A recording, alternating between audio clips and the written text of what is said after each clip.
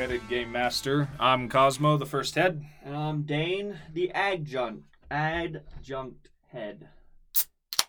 That was a little more of a mouthful than I was hoping it would be. But there it is. Mm-hmm.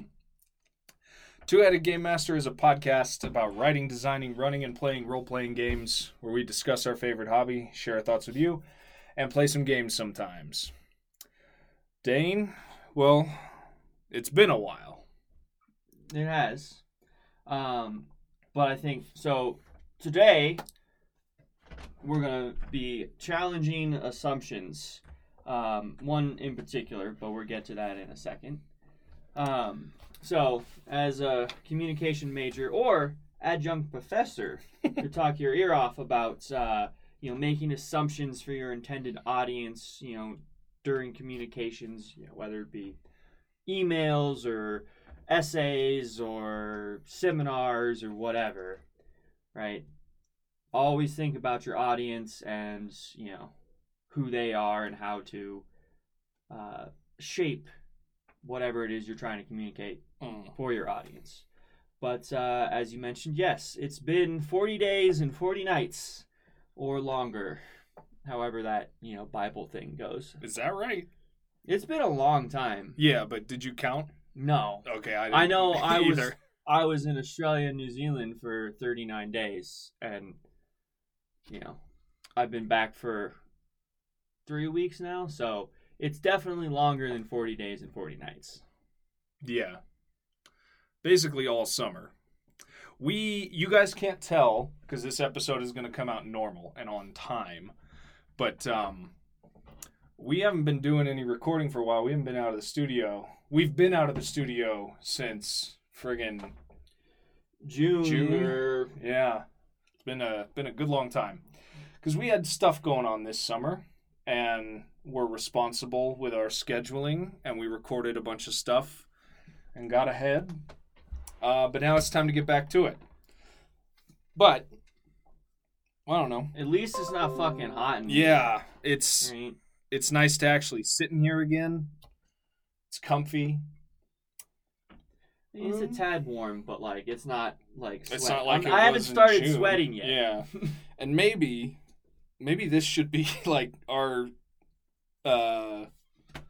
perennial recording schedule. We know the worst time of the year for the heat, and we know we can't run the air conditioner really high because it'll wash out the audio. So maybe we should always I definitely have an air conditioner, folks. Well, and it's too high. The one that wheels around. Oh, well, that one doesn't really count. But yeah, I don't know. Maybe we always try and do that. Get a little 2 months ahead.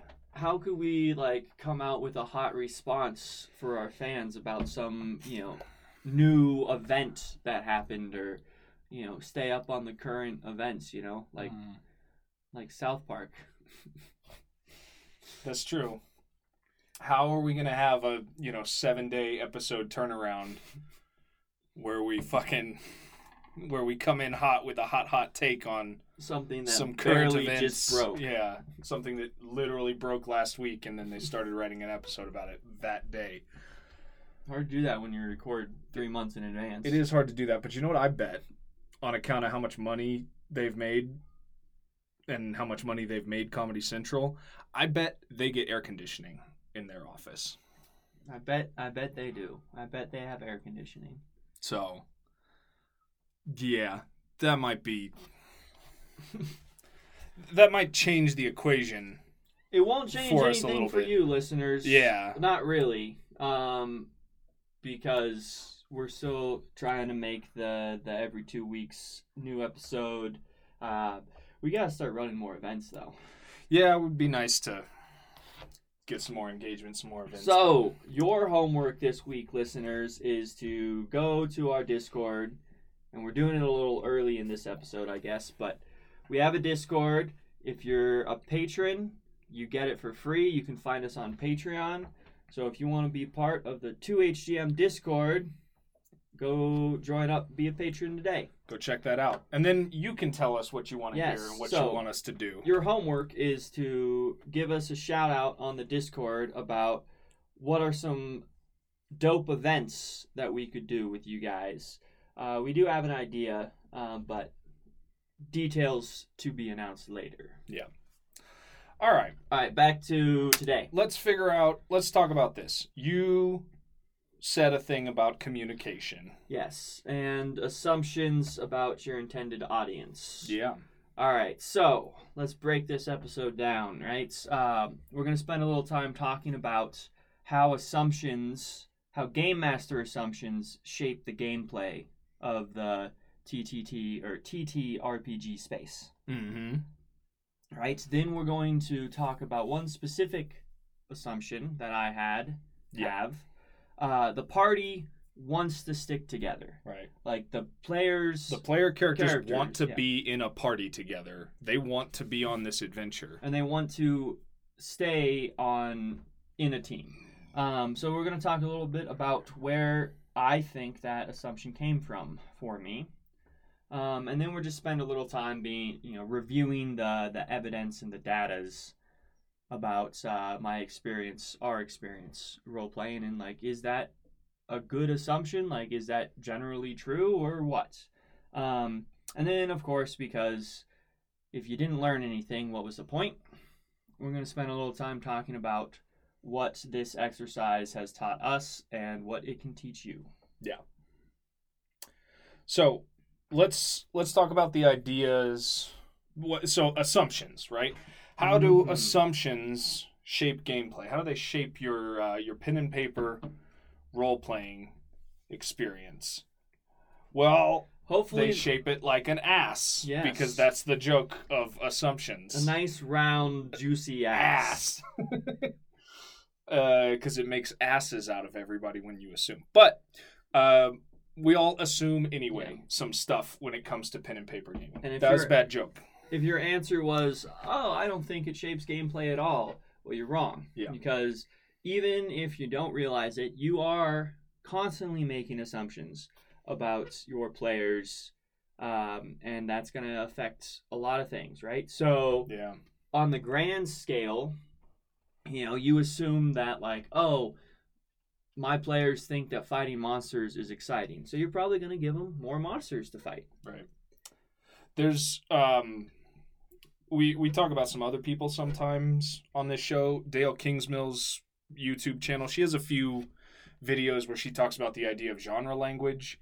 There are some just like big assumptions baked into what kind of game you're playing. Like if you're doing a fantasy RPG, if you're doing D&D, there's a lot of just like assumptions that come with that.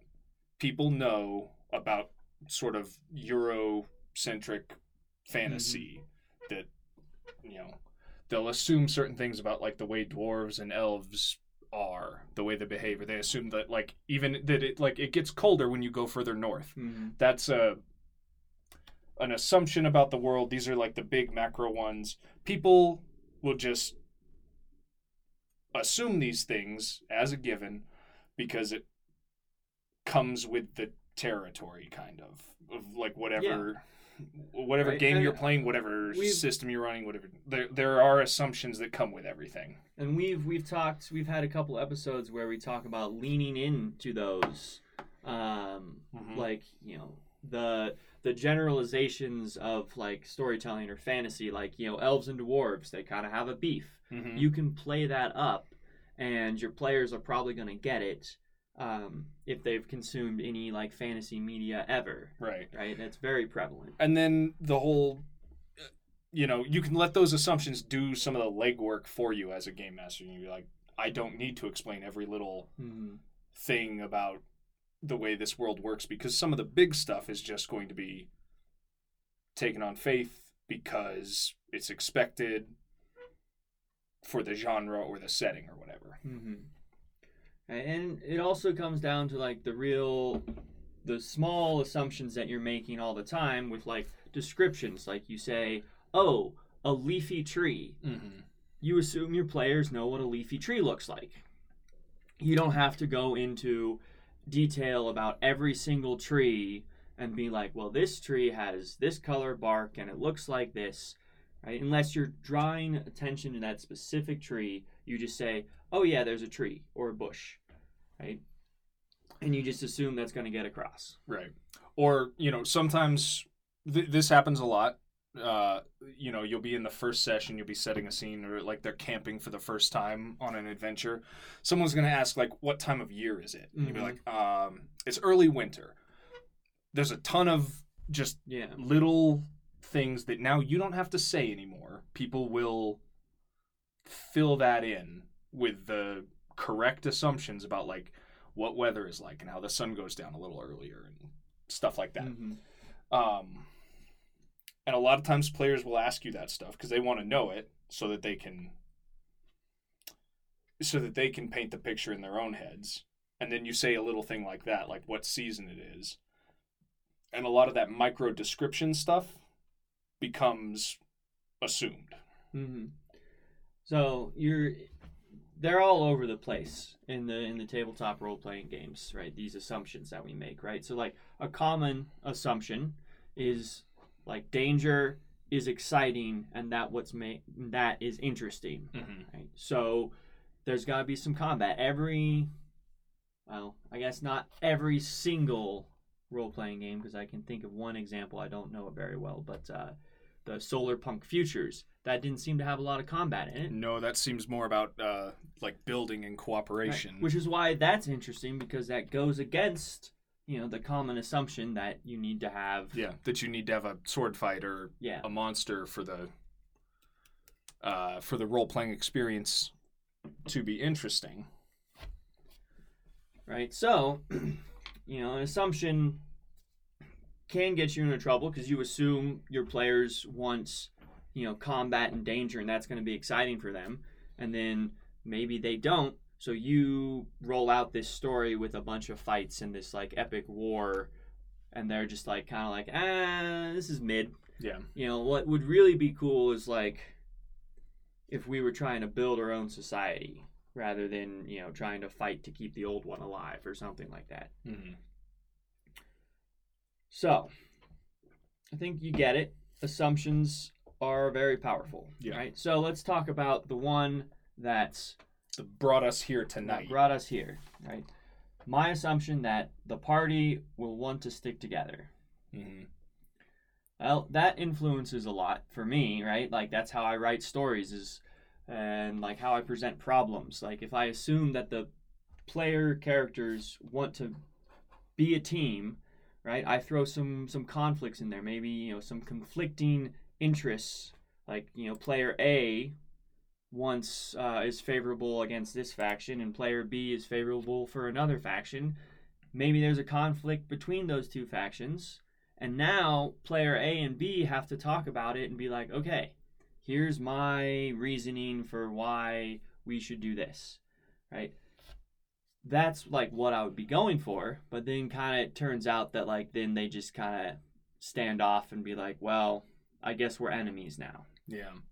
So it's a weird thing, but we've seen it happen pretty consistently where like the idea that there's some sort of mission or some sort of central conflict or whatever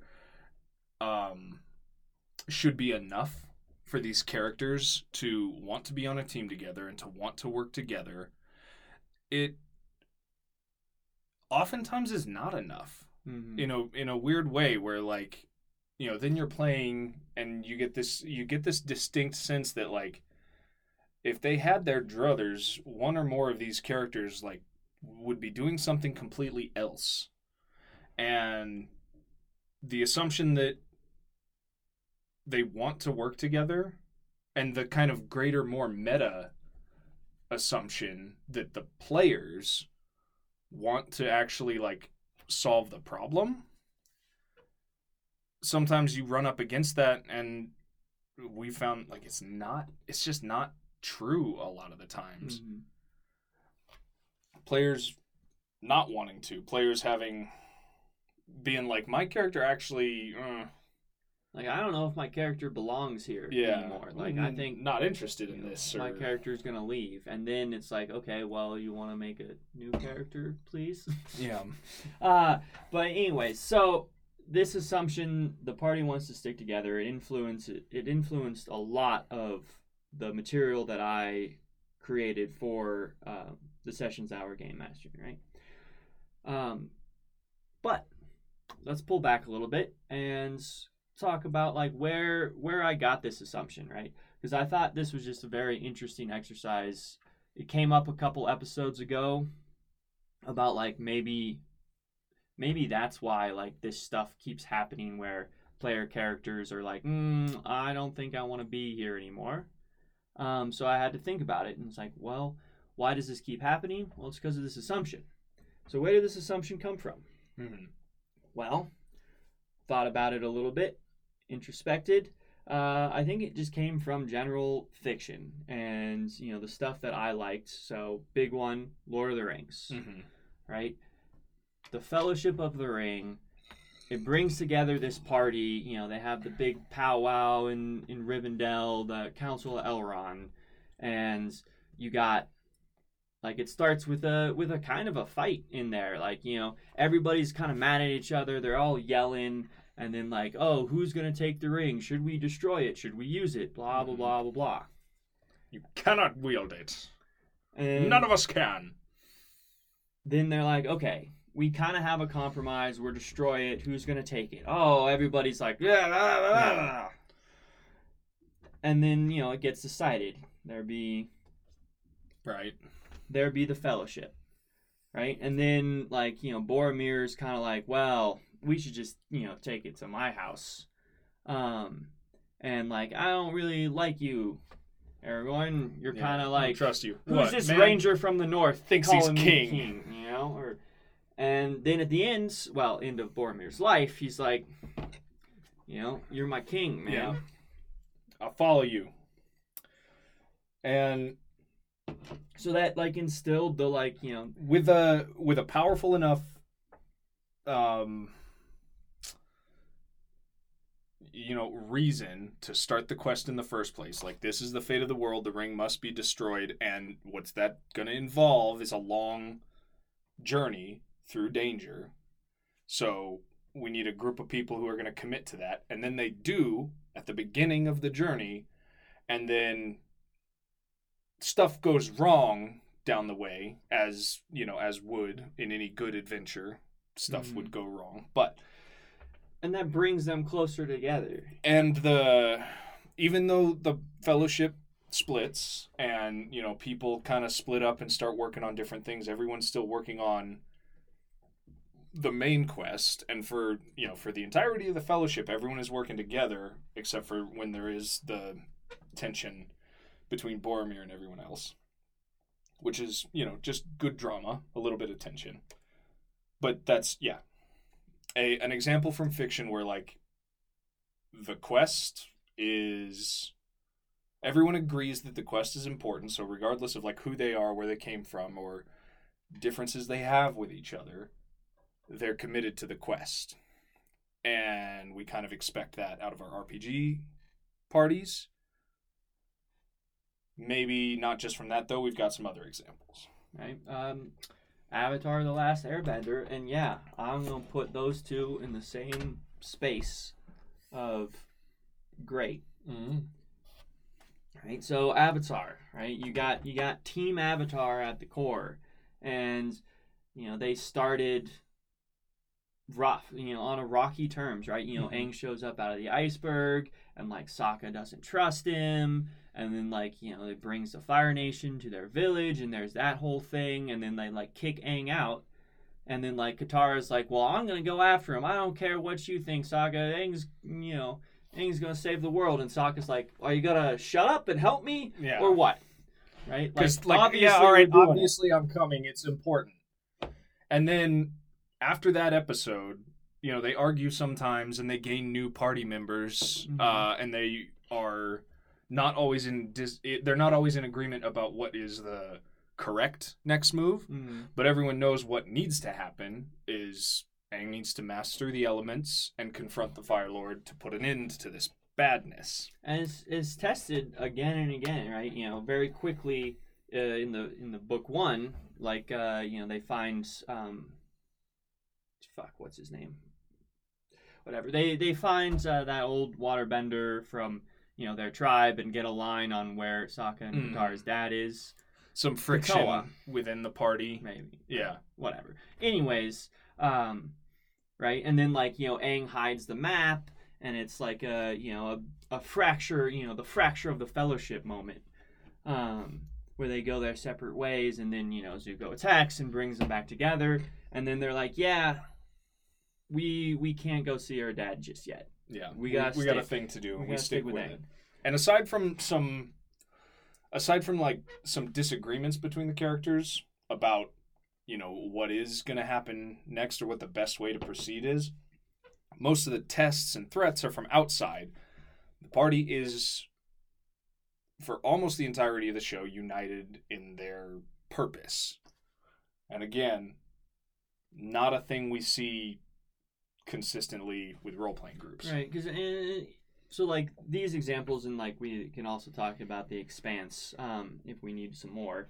I think it's good. I mean, we should just say it like this, because another thing that The Expanse says a little bit more explicitly, especially in the later books, when they split up and start coming back together, they talk explicitly about like how family the crew is, and the idea of the core cast of characters or the party or whatever being a found family. That's pretty prevalent in great adventure fiction, and is kind of what you want from your adventuring party, right? Is this like group of weirdos become a found family, right? And like that's in the pursuit of this adventure. That's why I developed this assumption that the party sticks together, because for me like those are really powerful moments. I love that idea. I like fucking love it. I think it is the best. And like, or chosen family, maybe. Chosen family. And I think that's just like the best. If you can get that in your story, it's a good story. So like creating situations where, as in the role playing context, right, you present your players with these situations where they have to find the reason to stick together. And like that's what I want, is like I want to present this problem that gets kind of everybody like kind of in a disagreement, but then like to have them work through that as their characters and be like, well, I'll stick by you no matter what. Like, man, that would feel good. Right. I think it would for everybody. Yeah. Right. So like, and that's kind of like where that was like my first instinct when I like started making characters for the first time. I was like, I always had a character that wanted, kind of, an outsider, the classic, you make, somebody with a troubled past looking for a family. I don't have friends. I got family. The family. We didn't make talk it on about list, the but Furious. Well, it's hard movies. to talk about Fast and Furious on the same level as Lord of the Rings and Avatar and The Expanse. Yeah. I think. Maybe prove me wrong, but no, I would say challenge. so, but I don't like. I haven't even seen them all, so can I really speak to their quality? Not really. I think you can. But I've seen a couple, and they're pretty silly. But yeah, so like you remember, like our first Tord characters, we created characters that were very much linked by their backstory. Like it was in their backstory that they had met. And been traveling together for a while. That they were, when we started playing, that they were pals. Mm-hmm. Which, of course, can't always necessarily be the case. But there's rarely a time where your game master will say, don't talk to your other players when you make your character. Yeah, I would say, like, rarely does it happen. But we were living together and we were preparing to start role-playing at the same time and creating characters for the same campaign. And we're like, well... yeah, it would be cool if they knew each other, if there was a reason for them to be starting this adventure together at the same time. So when we came up with that we came up with our characters and we came up with reasons why they knew each other and had set off on this adventure. There's absolutely no reason I can think of in this, age of interconnectivity and Cell phones. that your party can't discuss who they're going to be and be like, who are you going to be? Oh, it'd be cool if this aspect of your character had to do with this aspect of my character, and this is why we came to this place at the same time or whatever. Yeah, and I've always found it a real big bummer when, you are running a session that, I always have to be like, okay, you can, reach out to the other players, but, don't be annoying about it. Right. Because I always want to talk to, the other players and figure out what they're going to be and, fit my character in with their character. Not necessarily, stats-wise, metagaming-wise, but, or min-maxing-wise. But more metagaming where it's I want to have some reasons why this person is going to be part of my chosen family. My character needs to be open and maybe they're a little guarded at first, but here's how they can let their guard down, and thinking about that. But then it does not usually get reciprocated, which is always kind of a bummer. Yeah.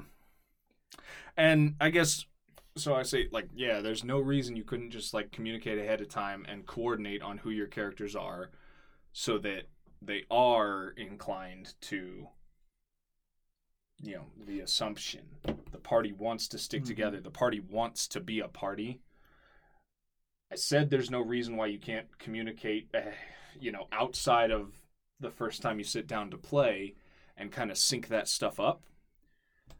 But people have lives. People are busy. People care about the hobby to different degrees. And people also come to the table for different reasons. Some people come because they really like the role playing and the stories and the characters, and some people just come because it's what folks are doing and they like to do the hangout. Some people come for the crunchy nitty gritty mechanics and they want to grind a 3-hour monster fight. So I think this is a good segue. Is this a correct assumption for me to have? And I think the answer is no, right? And it starts with just player or character creation. So, when I game master, I'm game mastering basically the same set of players that Cosmo is. So, when Cosmo's running it and I'm a player, we don't really talk to each other. And, I try without trying to be annoying about it. So, I'd be like, hey, do you think about your character yet? And then the response is, no, I haven't. I was going to do that day of. And it's oh. Yeah. Well, but I had an idea, and it'd be cool if, how,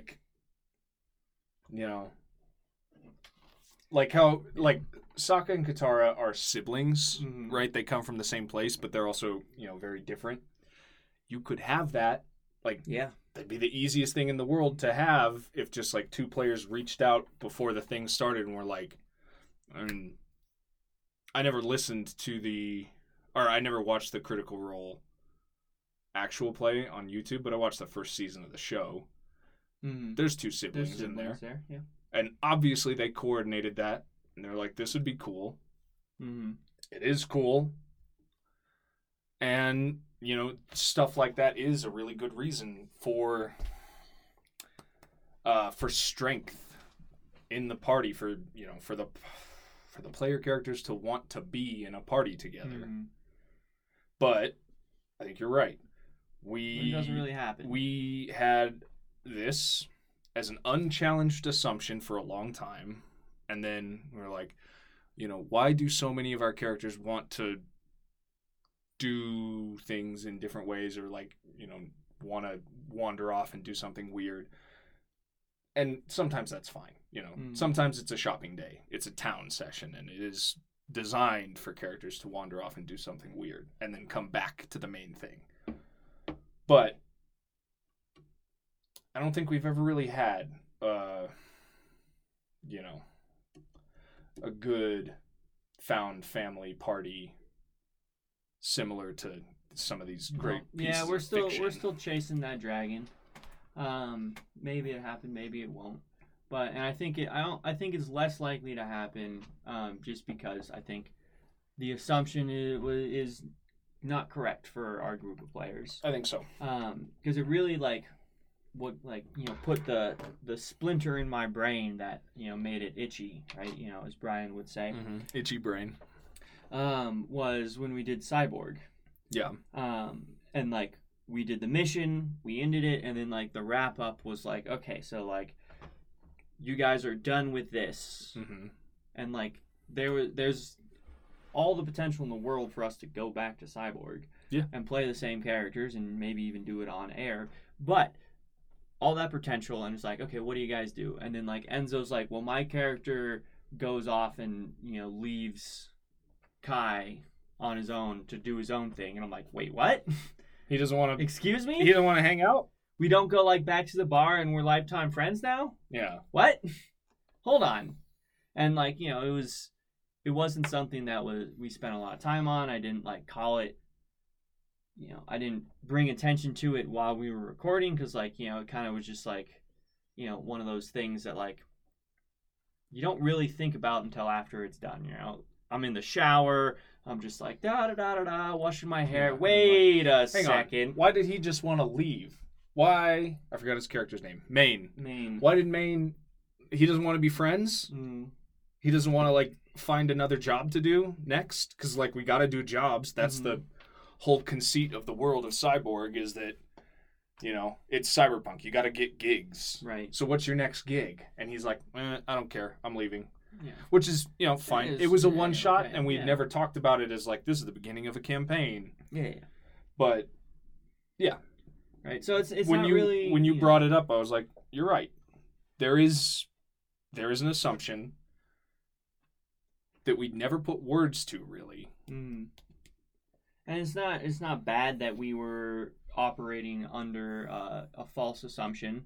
And it's not really good if we were operating under the correct assumption. But it did make an interesting thought experiment, a thought problem, challenge, nope, exercise. Yeah. A thought exercise about like, if I'm making that assumption, what other assumptions am I making that shape the way I, game master? And how could I improve my game mastering? Well, I think one of the ways, I guess we've moved on to, what did we learn? Yeah, what did we learn? Right. Introspecting. If you want to be, improve your game mastering, do a little introspection. Be like, what am I assuming that I shouldn't be? Or maybe the assumptions have been working out great for you, but it's always interesting, subverting expectations, right? So like you've been running under this assumption, which kind of created some expectations. Well, how can you subvert something you don't recognize? So, do a little thinking. Yeah. And be like, oh, I see what's happening here. Here's the expectation. So, here's how I'm going to subvert that next time. And then your players are going to be like, mind blown, what the fuck just happened? Yeah. It is, I will say,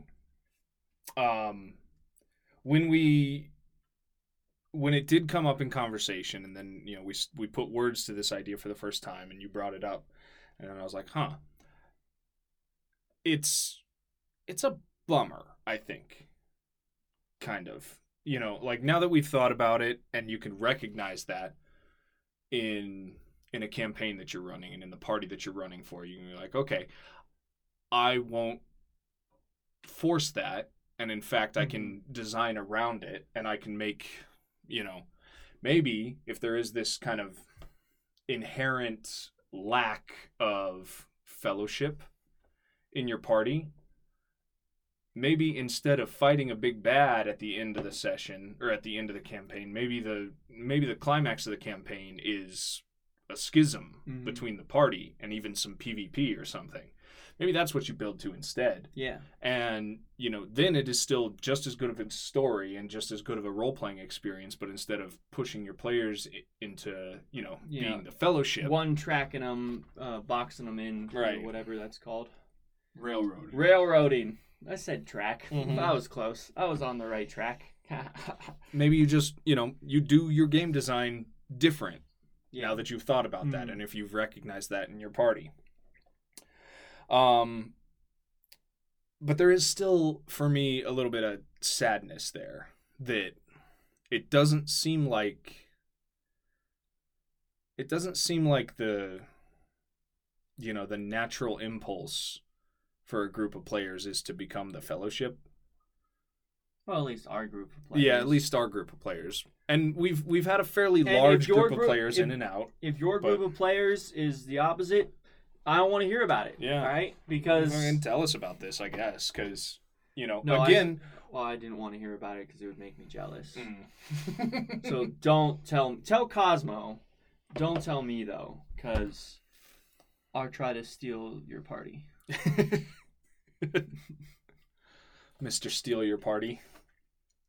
That's a good head for me to be next time. That is a good head. Although I don't think we'll be talking about the same thing because we've done a 2-parter before. Never mind. We've done a couple 2-parters, but I don't think this has a second part. Not unless a bunch of people come and tell us their stories. Yeah, new stories about it, and we get a bunch of new perspective on this idea. We are very much talking about our perspective, and we've played with a lot of people, but not like a lot. We haven't played with everyone in Denver. We've played, with probably less than 20 people. Yeah, you could probably count them on your digis. Have to use some toes, but maybe a couple toes. And the core group that we're playing with right now has been pretty consistent, with some ins and outs and some people having seasonal work or coming and going. But yeah, our experience is as limited as our experience is, and maybe this is not a problem that other people experience because maybe people came into the hobby with different assumptions or different baggage. But I would be curious to see, if you could, as a game master, sit down and, list out some assumptions. I bet you'd be a little surprised when you got down to it. We were mainly talking about this idea, the assumption that the party wants to stick together and be a party. But do a little introspection. What are you assuming? What are you just, taking for granted, taking as a given, or letting the, genre language of whatever you're doing say for you that might not be accurate? Homework. Everybody loves homework. Right? Everyone loves an assignment. But anyway. Okay, so... I think that probably about do it for this. Lot to think about. We don't have any, good advice, but just... Well, the advice is just... The advice is think about it, yeah. We don't have a, this is how you fix this, or do this for your next session type of thing. But hopefully, through this episode, you have been like, yeah, maybe there are some things that I've assumed, right? That I didn't realize were shaping how I put together sessions. Yeah. And maybe they're not even wrong, but just if you challenge the assumption, you might come up with something else that's just as interesting. So, that'll do it, I think. There it is. For this episode of Two-Headed Game Master. Let's recap what we talked about. Well, yeah, I mean, hopefully you understand that assumptions are everywhere, and they shape a lot of aspects of gameplay, right? There's their big assumptions, like the party wants to stick together, but then there's also the little assumptions, like I don't have to go into great detail about what an elf is. Yeah. They're an elf. Like, players know what winter is versus summer. Yeah. We talked about... Well, where my assumption came from, right? Yeah. It came rooted from fiction, so maybe there's some other fiction that you've read that you're pulling from. And there is other great fiction where not everyone is friends. Yeah. And then we talked about the idea that this assumption, at least for us, we don't think it's true. We were bad incorrect. Assumption. We assumed it for a long time, didn't challenge it.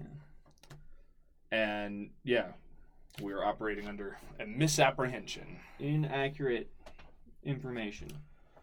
And then hopefully you learn something. You learn something about Think little about introspection. Challenge your assumptions. Think about your sessions and think about, like, just think about it afterwards. Right. Do a little debrief, like even if it's just for yourself in the shower. If you created something as a game master and it didn't quite go as planned, why didn't it? What assumptions were you making that led to a miscommunication? Like your players didn't pick up on the mystery. Because it might not be your fault. You might not be terrible. Yeah. In fact, you're probably great, and your players are stupid. It's probably fucking players.